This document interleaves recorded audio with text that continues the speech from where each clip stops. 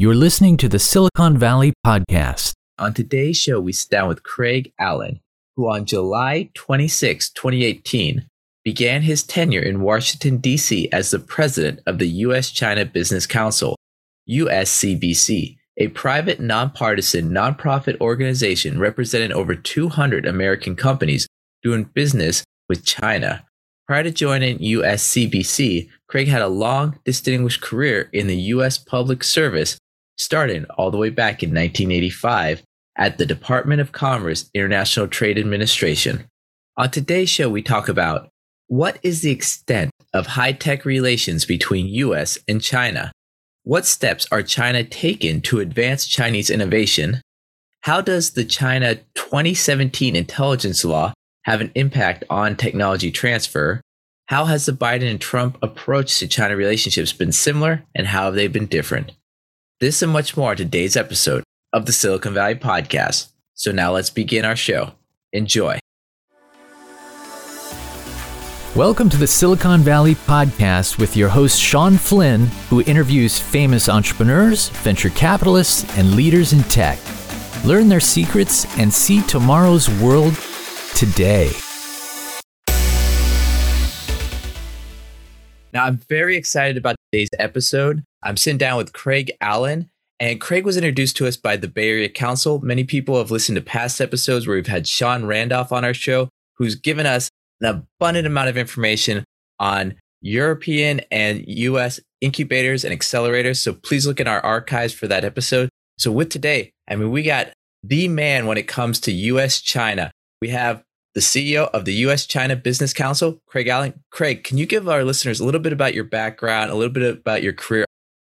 Well, thanks so much, Sean. I come from the U.S. Foreign Service, so 33 years as a U.S. diplomat, most of that in Asia, split between Tokyo, Taipei, and Beijing. The bulk of my career was doing trade negotiations with Beijing.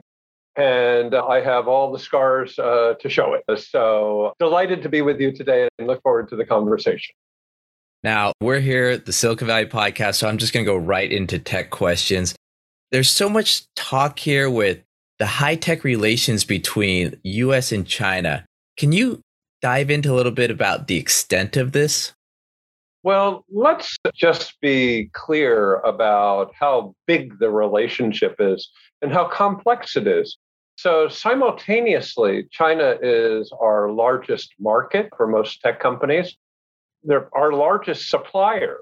And at the same time, Chinese companies are huge competitors, and China is our main geopolitical rival, all at the same time.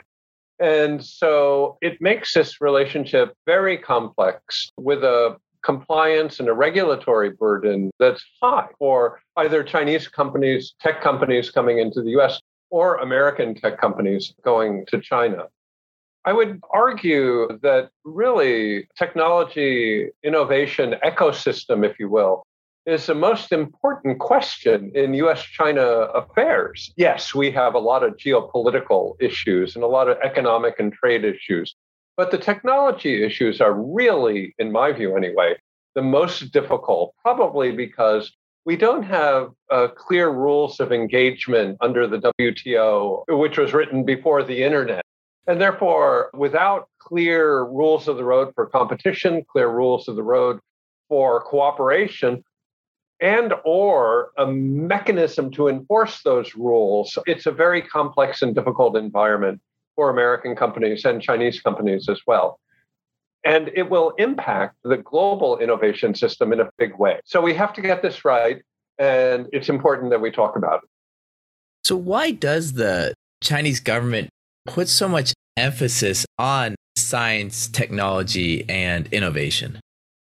Well, Sean, the Chinese government is a communist government, and they are following the fundamental principles of communism. They are atheist. They are very scientifically disposed. They look at themselves as the party of science, and they embrace technology and science in a manner that is much deeper than what we would see in, if you will, an Enlightenment country, Europe or the United States.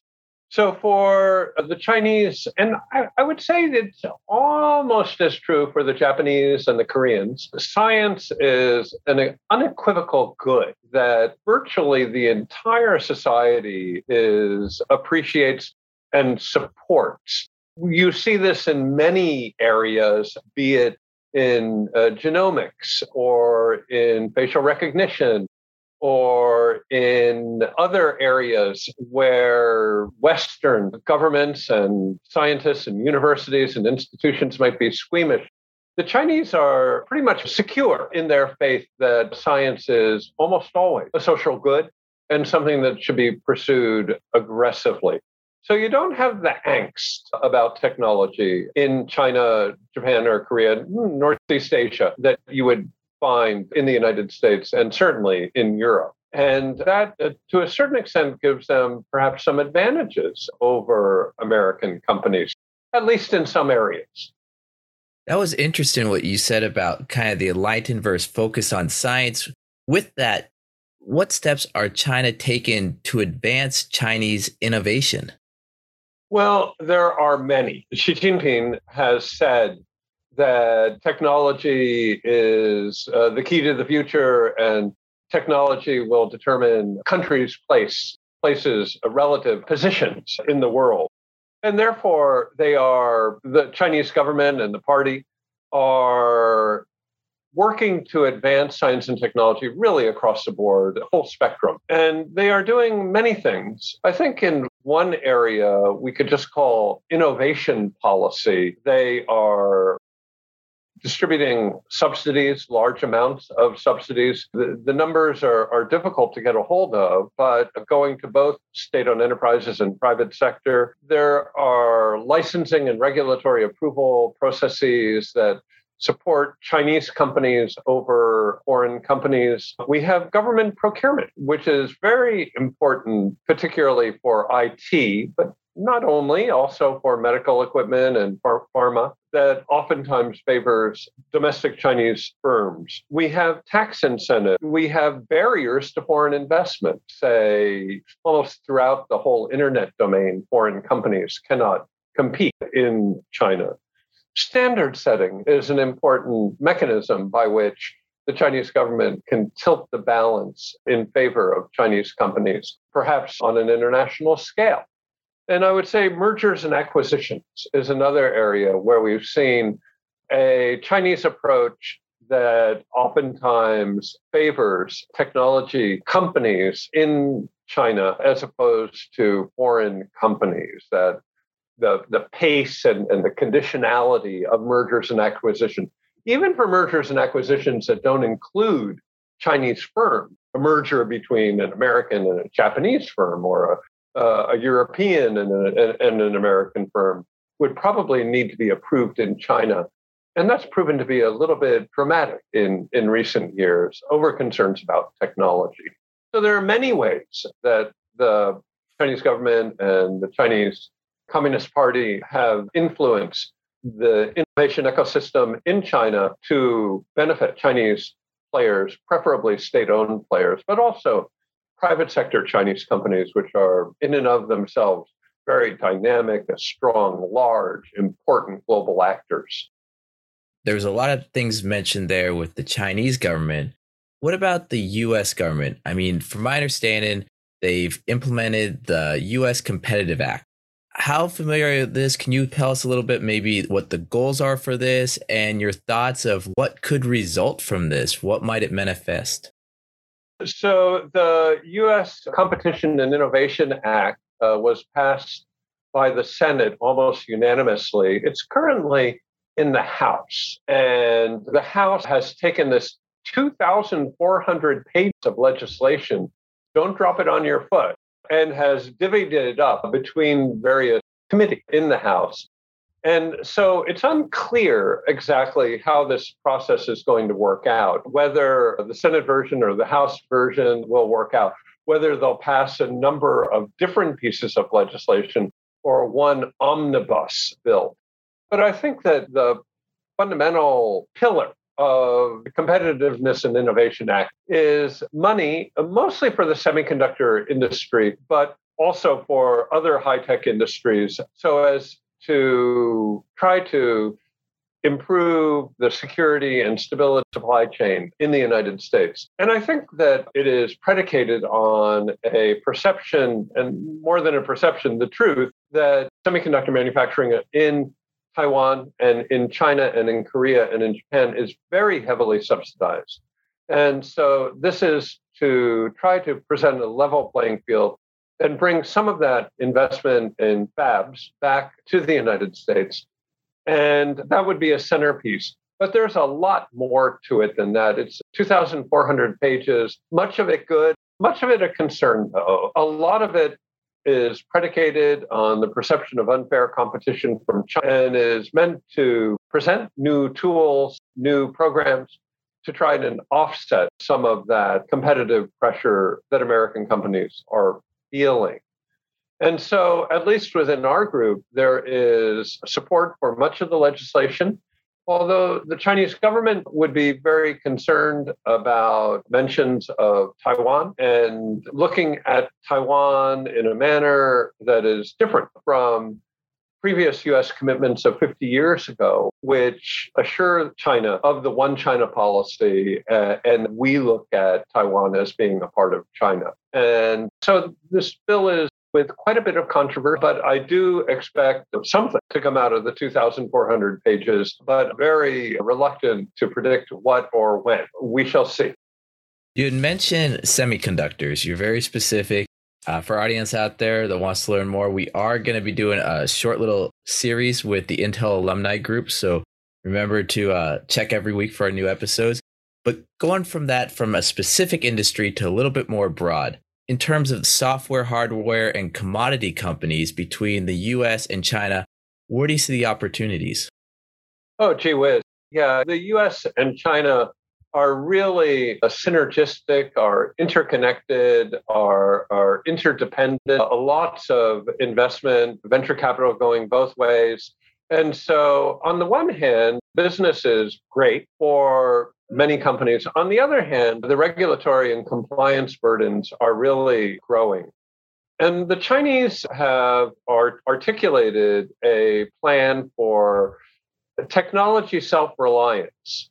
Now, there's a little bit of a contradiction here, or a paradox, if you will, that while the Chinese claim that they are looking for technology self-reliance, and indeed some Chinese officials have used the term scientific sovereignty, whatever that is, at the same time, they invite American companies in and roll out the red carpet in welcome. And so how are American companies to look at that? Are we welcome over the longer term? Or is the, if you will, the nationalistic, the self-reliant part going to win out over the longer term?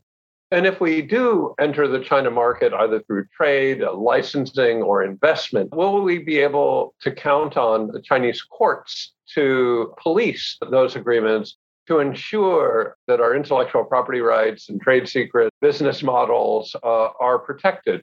And I think that that's very dynamic. And I would say that the general rule of thumb should be that if you're working, cutting with the grain, if you're contributing to China's economic development, then you're probably going to do very well. And if you are perceived, however, to be taking actions that are not conducive to economic development in China, then it becomes more complex.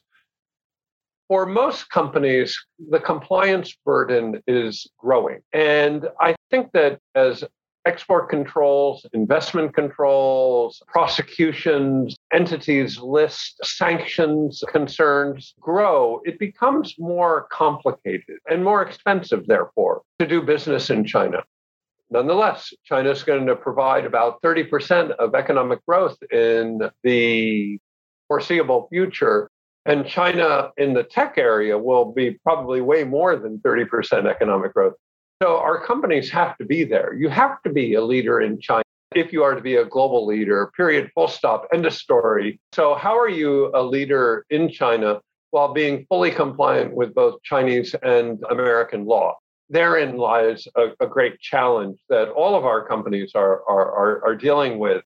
I do think it's possible, but It's expensive and a challenge and not becoming easier over time.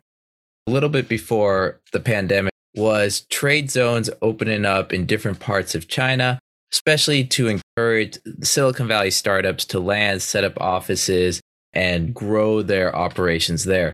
But from at least recent conversations I've had, they've never really caught on. Why is that? Are they still being encouraged? Well, I think, Sean, if you go back in history and you look at the Chinese experiment with special economic zones, you'll find that they've done rather well. In the early 80s, Shenzhen was a fishing village, and today it's a home of Tencent, Huawei, DJI, and BYD, some of the most innovative companies in the world, I think we could say. There are many others as well. More recent history, I think you're right, has been much more mixed. Currently, the flavor of the day is Hainan Island, and many American tech companies are looking at Hainan as a possible opportunity to set up wholly owned data centers. Now, will this be allowed, and will they be allowed full connectivity into the global internet and also into China as a link between China behind the firewall and on both sides of the firewall? It remains to be seen. But that seems there are companies testing that out. And perhaps we could talk again in 6 months to see how that goes. But right now, Hainan is apparently behind the firewall, so all internet services are available there, and companies are allowed to engage in innovative business models, at least on a trial basis. So let's watch this space. But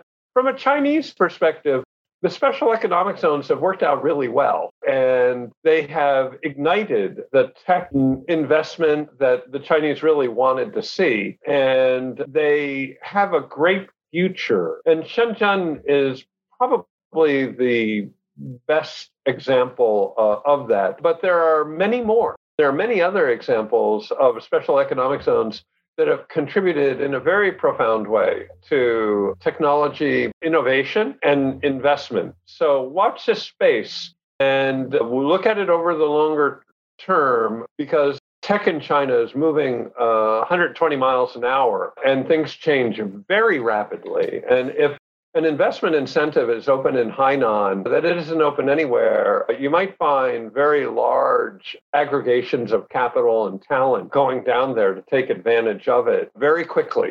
Remember, China has scale and it has speed. And you put scale together with speed, and you could have really awesome changes in a short period.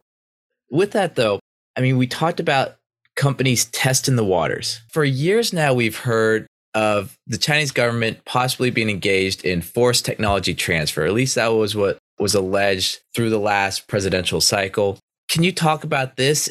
Was that happening? Is that continuing? What should our listeners know?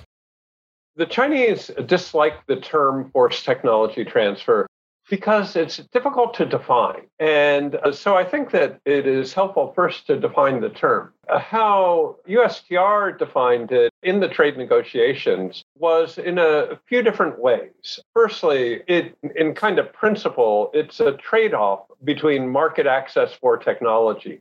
We will allow you into the market only if you provide the technology. Now, the first way that was done was on what we call equity caps. So if that business was allowed, but only a 49% share to a foreign company, that would be a form of forced technology transfer. And I think that we find that remaining in, for example, the clouds in China.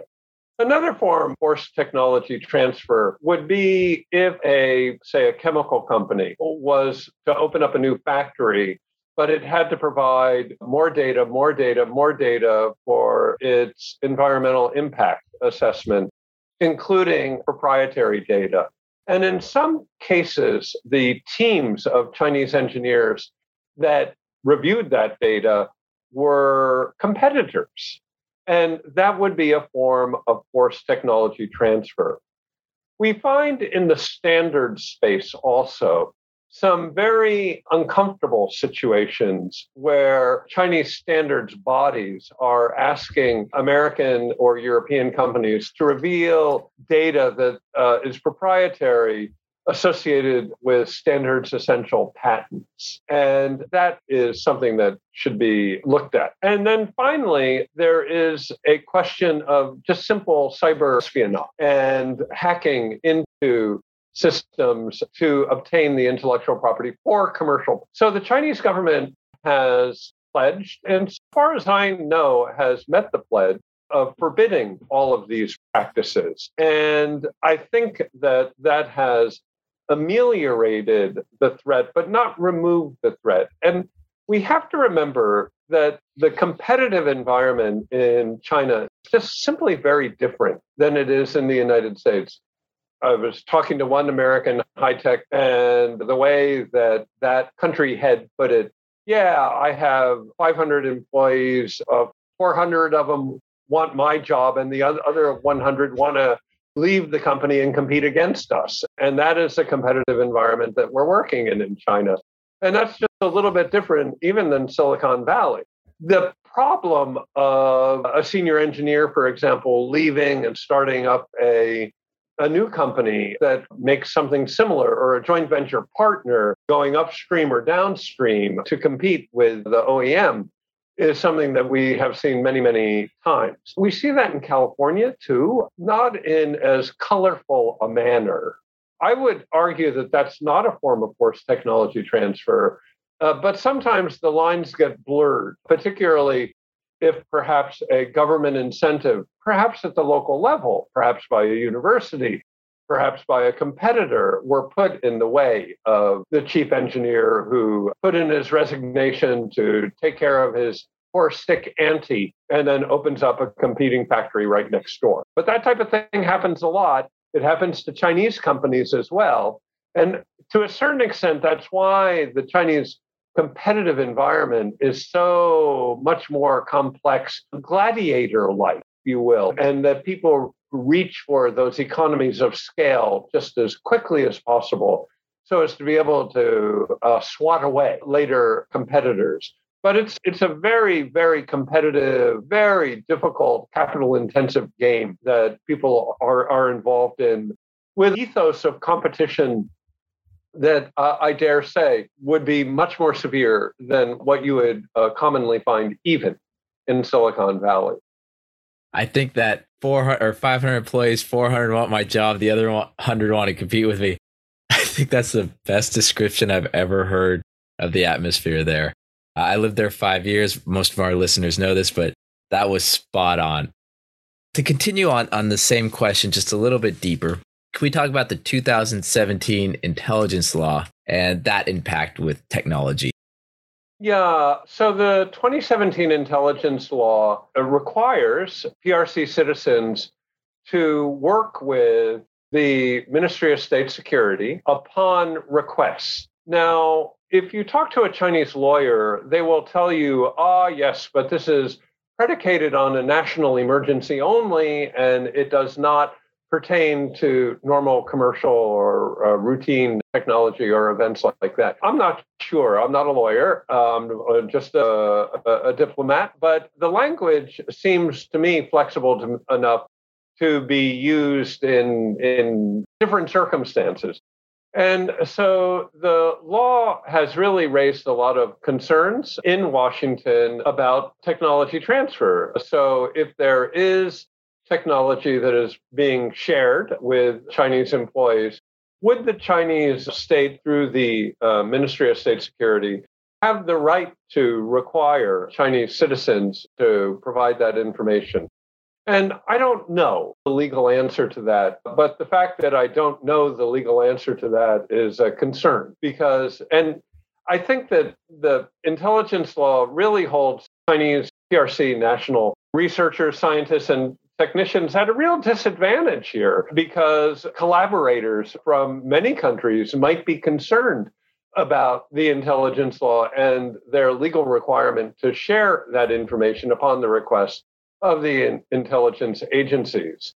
And so, at least in my view, it's very unfortunate and should be revised such that Chinese innovators, scientists, technical entrepreneurs are not held at a disadvantage relative to their competitors around the world.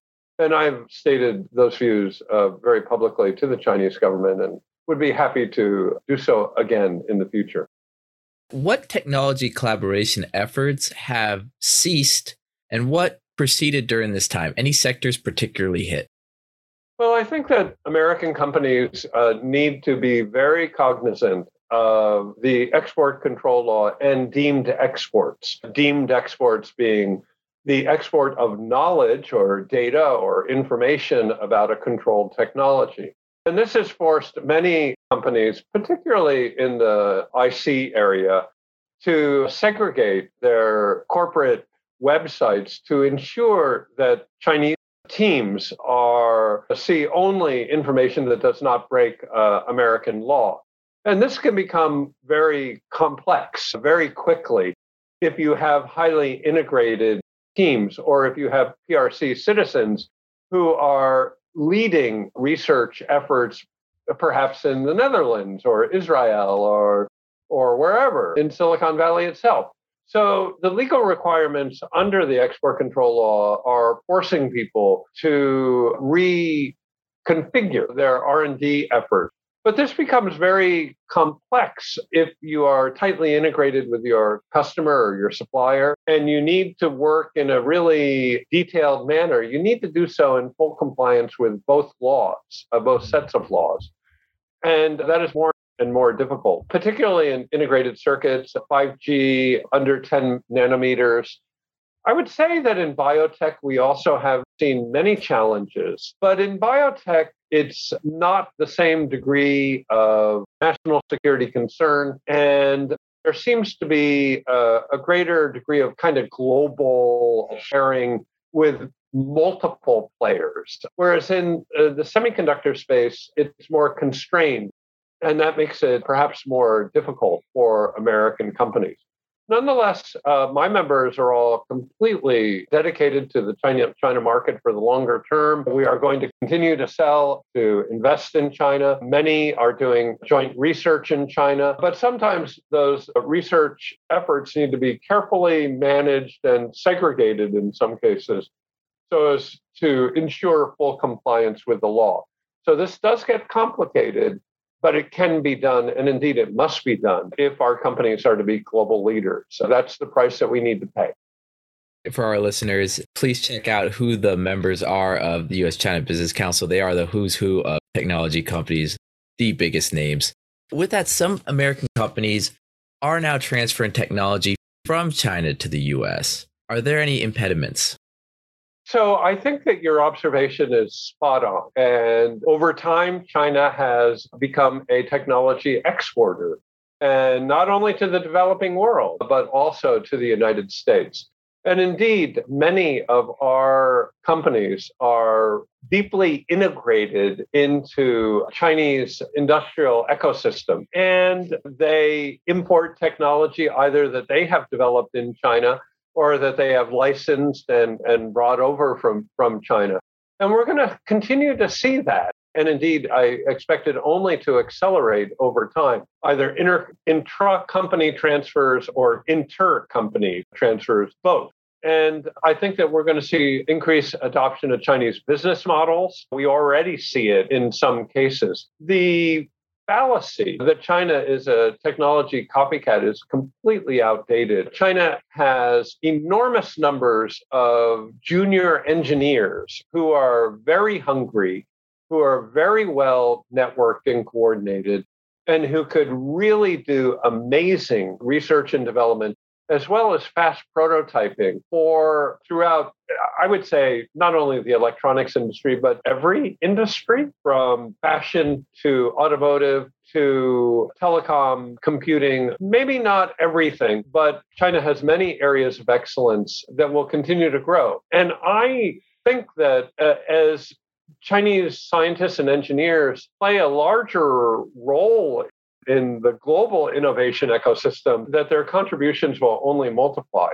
We see that very clearly in the numbers of Chinese that publish in the top scientific journals and the numbers of collaborations between American and Chinese academics in those journals. And that's sure as heck going to lead to technology development down the road. And I think that particularly in healthcare, say oncology, that is something that could really produce enormous dividends over time. Let's see. We're in a very interesting, complex situation where we are collaborators and competitors. Competitors and collaborators. The Chinese have enormous strengths. We have enormous strengths. They have some very good equipment. We have some very good equipment.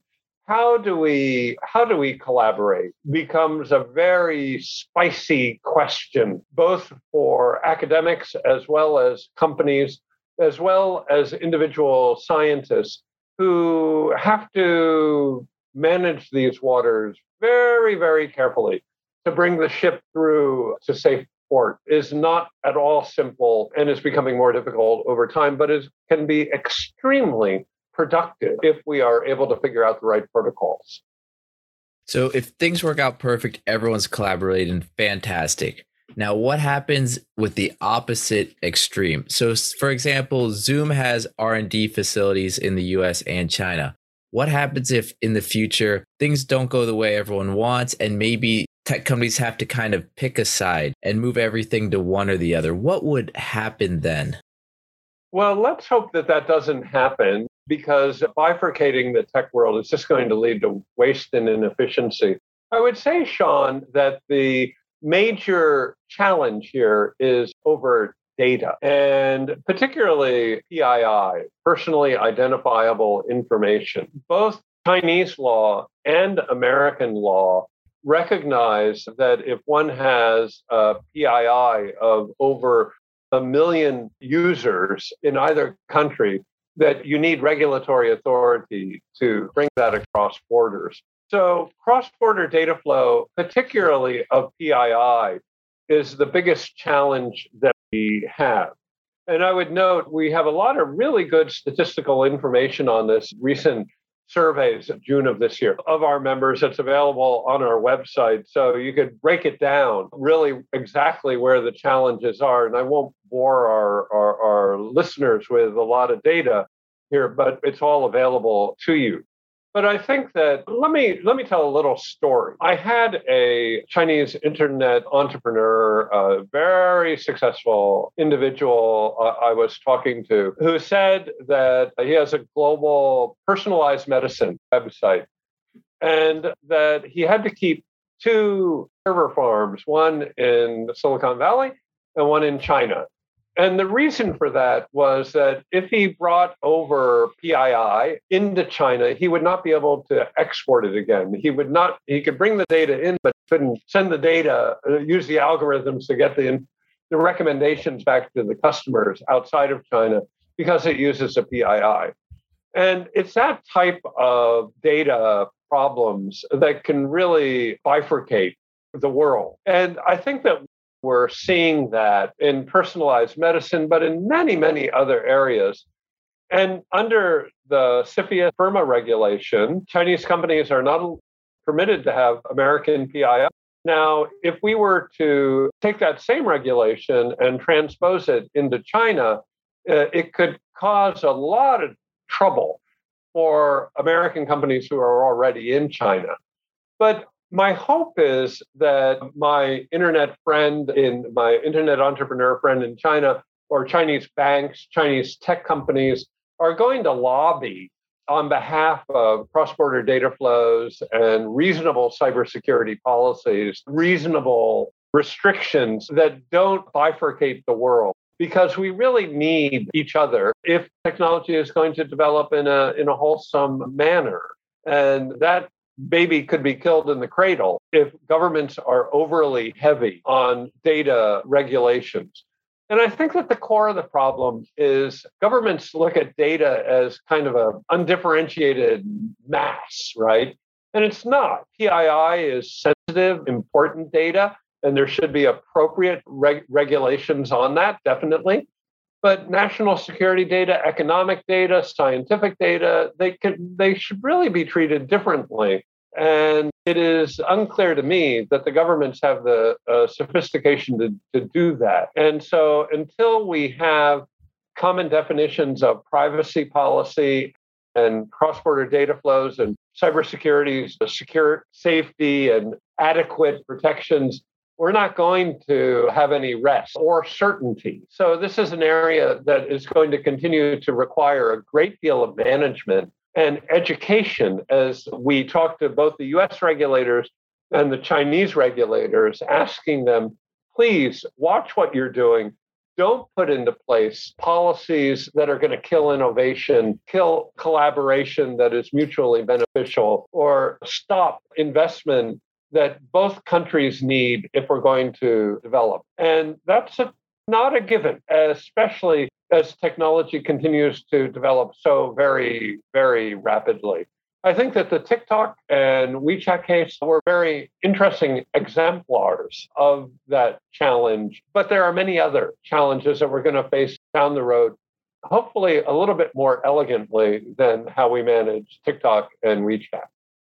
Can you actually go a little bit deeper into that TikTok, WeChat? Because there had to have been something there that maybe the mainstream audience or news wasn't telling us. Why was it such a big deal? Well, I would say that in both cases, the data on a cell phone is very rich. And therefore, the data that companies may claim that they need to run their algorithms properly might be excessive. And the US government was concerned that data was being drawn off of cell phones, perhaps government personnel, perhaps military personnel, that might have compromised national security interests. But that led to executive orders, which were eventually overturned by the courts. And I think that the WeChat case and the TikTok case are quite different. The WeChat case was overturned on First Amendment grounds, and the TikTok case on the grounds that it was probably sloppy lawyering and poor drafting. But I wouldn't say that this saga is over at all, and rather that even with the new administration, with the Biden administration, that under the ICTS, or Information Communication Technology and Services regulations that were passed 2 days before the end of the Trump administration, that offers the Secretary of Commerce enormous power of subpoena and licensing should she need to use it. And so this Act 1, Scene 1 might be over, but Act 1, Scene 2 might be on our doorstep. And we're going to have to wait and see how this develops. But the concerns of the State Department over Clean Channel and the concerns of the Chinese government by what they call anke, or safe and secure communications, are unresolved. And we will have to work with both governments to ensure that business can carry on and that neither side, perhaps intentionally, but probably more likely unintentionally, doesn't kill trade and investment that has so benefited both countries for, say, the last 250 years. And the next 250 years look pretty bright, actually, if we're able to figure out these rules of the road. So one thing that's also been in the news now for quite some time is being considered possibly the biggest human initiative is the Belt and Road Initiative. If that succeeds, what impact from a global business perspective will it have? How will it alter the whole political aspect, the political dynamics of the world? So the BRI, as you note, is very large and therefore difficult to talk about really in a compact manner. But I would say that the core of it is building infrastructure, and mostly in the developing world. And I am married to a proud African. And I am happy to tell you that Africa needs infrastructure, and ditto in many places in Asia, Latin America, et cetera, et cetera. And most Africans very much welcome the BRI. Now, that said, there are a lot of problems. First, it's almost all debt, not grant. And it's almost all tied debt. In other words, you must use a Chinese supplier. So there are concerns about quality as well. Now, the BRI has loose definitions, but it is expanding. And the Chinese love to talk about the digital BRI, where, if you will, molecules, a group of 100 different or a dozen different Chinese atoms or companies will get together and as a unit try to put in safe cities, for example, or telecom data centers and infrastructure.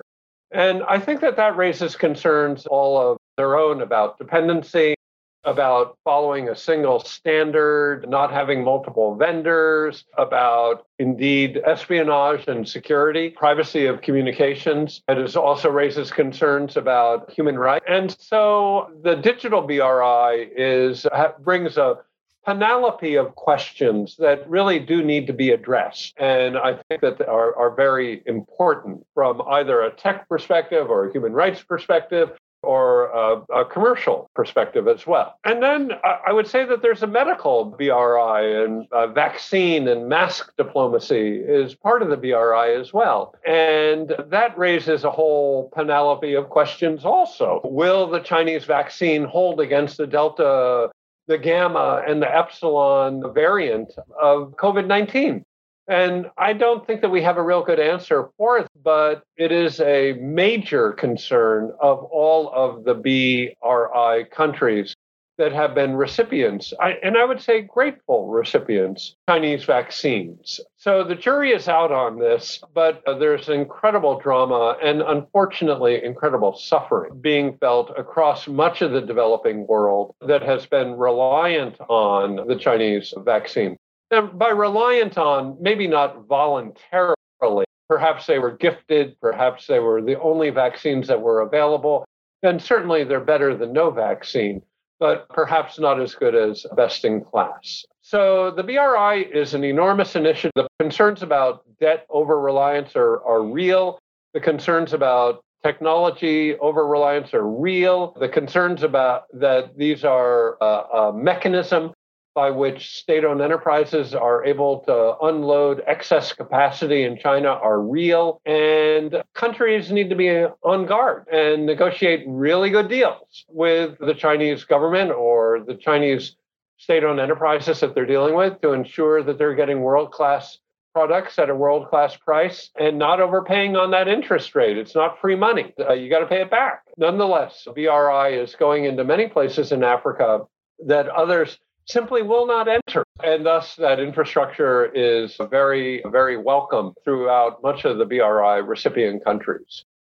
Speaking of negotiations, how has the new administration and the past administration, their approach to China, how has it been a little bit different or similar? Or Well, it's been about 7 months. And I would say that the bilateral relationship today, 6.5 months into the Biden administration, is significantly more tense than it was under the Trump administration.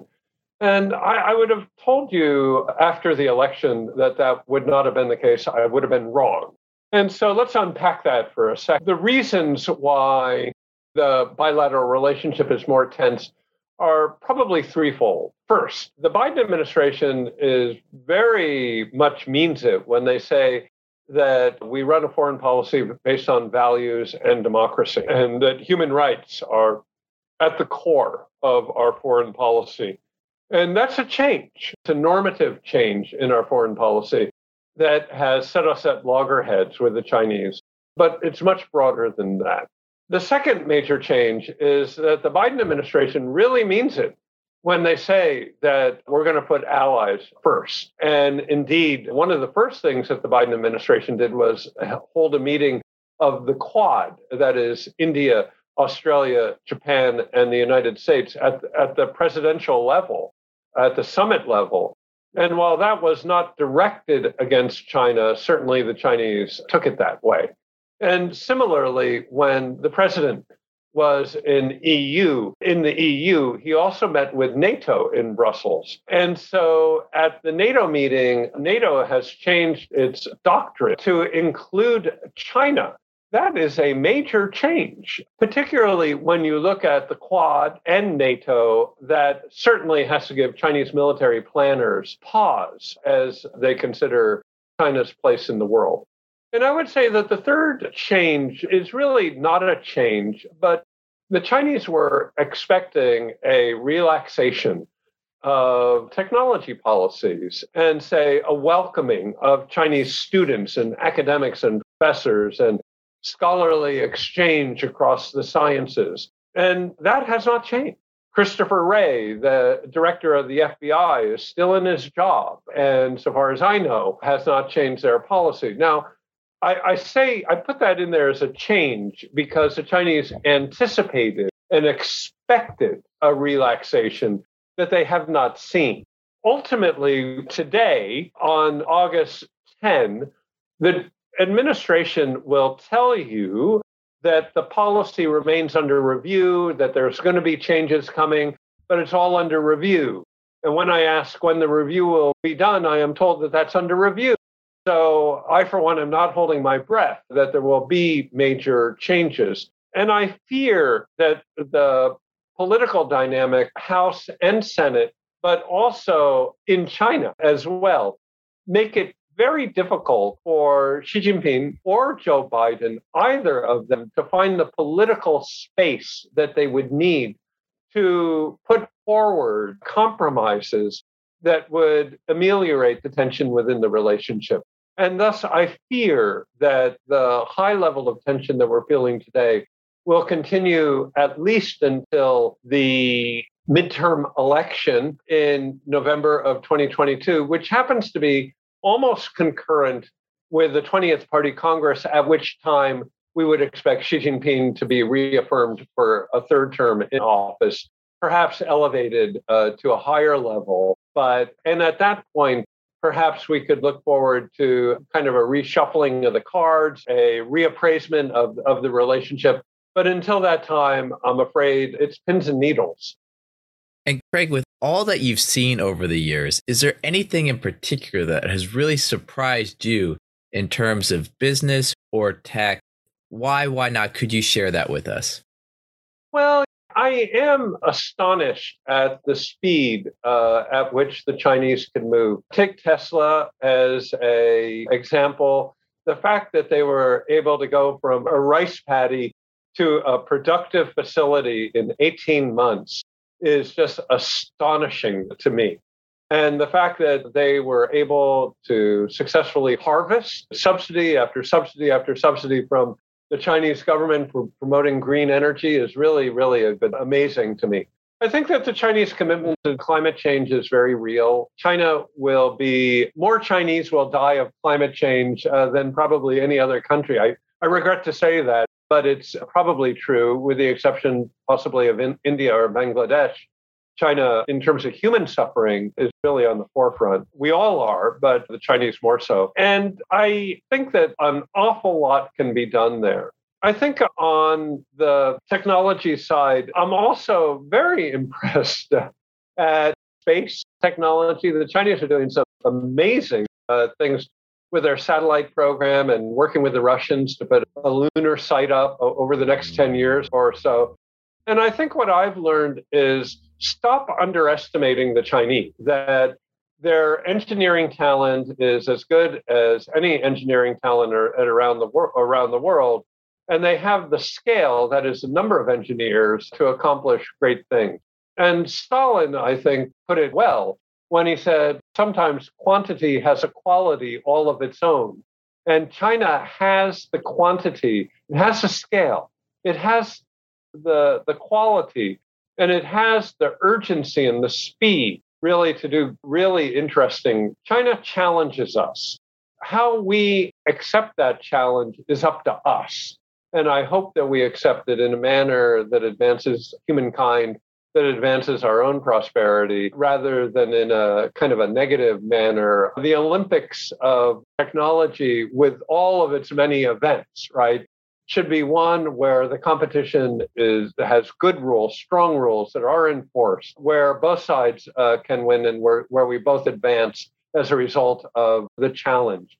We must not allow an Olympics where a competitor deliberately undermines another competitor for a protectionist reason. And I think that we have a lot of work to do on both sides to ensure that the technology Olympics are free, fair, open, and that all of mankind can win, which is what I think that we should hope for and work towards. And I am sorry if this sounds naive, but I think it's possible. Greg, and with that, if anyone wants to find out more information about you or your organization, what's the best way to go about doing that? So we are the U.S.-China Business Council, and I encourage anyone to get our daily news update. You can subscribe for that for free at www.uschina.org. We welcome inquiries. My personal email address is callen@uschina.org. And it would be a pleasure to communicate with any of you. We invite you to work with us to help to shape the most important bilateral relationship in the world. A lot of work needs to be done, and we're looking for collaborators who want to grow in China, to become more prosperous, to develop America through that growth that China offers us. China will present as much as 30% of global growth over the next 10 years. What does it mean for American companies? What does it mean for American technology? Well, let's make it as meaningful as possible and as positive as possible for our country. Thank you very much. Fantastic. We'll have all that information in the show notes, so please visit us at thesiliconvalleypodcast.com, where we have all our past episodes, a lot of resources for our listeners. And don't forget to connect with me on LinkedIn if you want to find out more what I do during the day. My 9 to 5 as a mergers and acquisition investment banker for the mid-market. With that, I want to thank you, Craig, one more time for your time today on the Silicon Valley Podcast. Thank you. Thank you for listening to the Silicon Valley Podcast. To access our resources, visit us at thesiliconvalleypodcast.com and follow our host on Twitter, Facebook, and LinkedIn at Sean Flynn SV. This show is for entertainment purposes only. Before making any decisions, consult a professional.